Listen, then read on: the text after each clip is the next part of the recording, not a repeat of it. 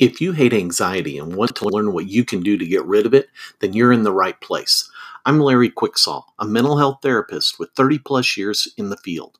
I've spent the past decade specializing in helping those with severe anxiety disorders, and today I'm bringing my knowledge, insight, and experience to this podcast. My goal is simple: to help you escape the pain and frustration of anxiety so you can better enjoy your life. Thanks for joining me. Let's get started. So, what's this connection between anxiety, stress, and weight gain? Because that's something that a lot of people talk about is when they're under stress, they start gaining weight. Well, let's take a look at that. What are some of the reasons that might be involved? And there's three key ones. Uh, One is the release of cortisol, which is often described as a stress hormone into our body. I'll go into more on that in just a moment, as well as excess eating. A lot of times, people, whenever they are stressed or whenever they are experiencing anxiety, they will eat more.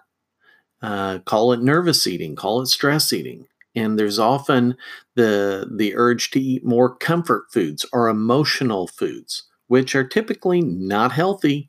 Most people are not eating, carrots. They're not eating cabbage. They're not eating a salad for stress eating. They go to the sweets or they go to the fats. And so the excessive eating can cause it, as well as just inactivity.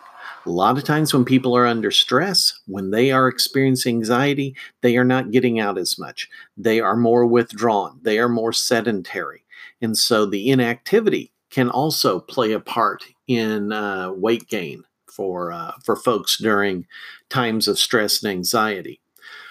If we look at cortisol in a little bit more detail, I'm going to just share with you what WebMD has on their site.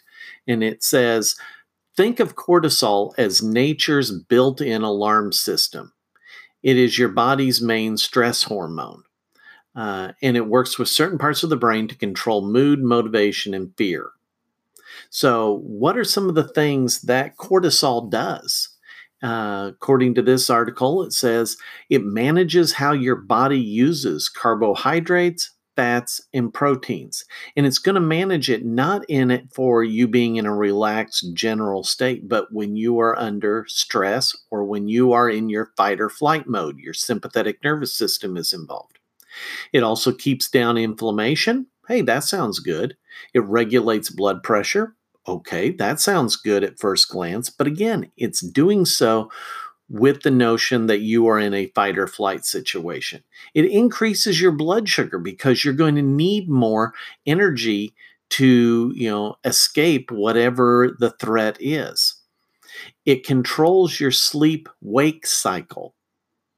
So what that does is, if you're in a life-threatening situation, you're not really needing to fall asleep. So it's going to activate, your ability to stay awake more. We sometimes call that insomnia. And it boosts your energy so that you can handle the stress and restores the balance afterwards. And that's all well and good whenever it's short term. But what happens when you have ongoing stress, ongoing anxiety? Well, here's some of the problems that can occur. It will make the anxiety or depression worse.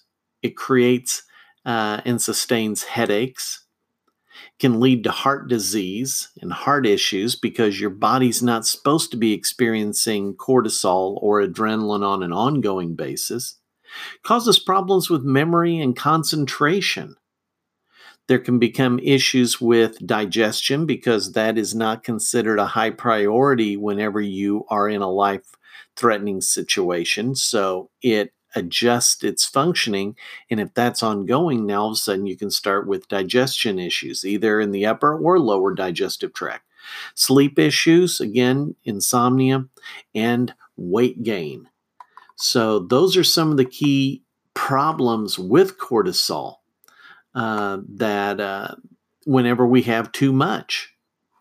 So the key to long-term reduction in whether it's weight loss or other issues that are associated with the stress hormone cortisol is what do you need to do to actually change how you how you perceive situations that are not life-threatening, but your body is thinking it that way. What are things that you need to do in order to change that? That's what we're going to be getting into in this podcast. That's what we're going to be looking at as permanent solutions, because quick fixes aren't the solution. Taking another medication to try to reduce cortisol instead of trying to reduce the perceived anxiety, that's not the route to go, in my opinion. So let's work together on ways to help reduce stress and to reduce the symptoms of anxiety in a non-chemical way. All right, that's going to be it for today. And we will dig into this wonderful topic of anxiety next time. So if you hate anxiety as much as I hate anxiety, why don't you share this podcast with some of your friends? Post it on your social media. Help others find what this podcast, if it's helpful to you, I'm sure it's going to be helpful to others. Have a great day. See you next time. The I Hate Anxiety podcast is for educational purposes only, and while I am a therapist, this podcast is not counseling or therapy. If you need counseling or therapy, seek out the services of a licensed professional in your area.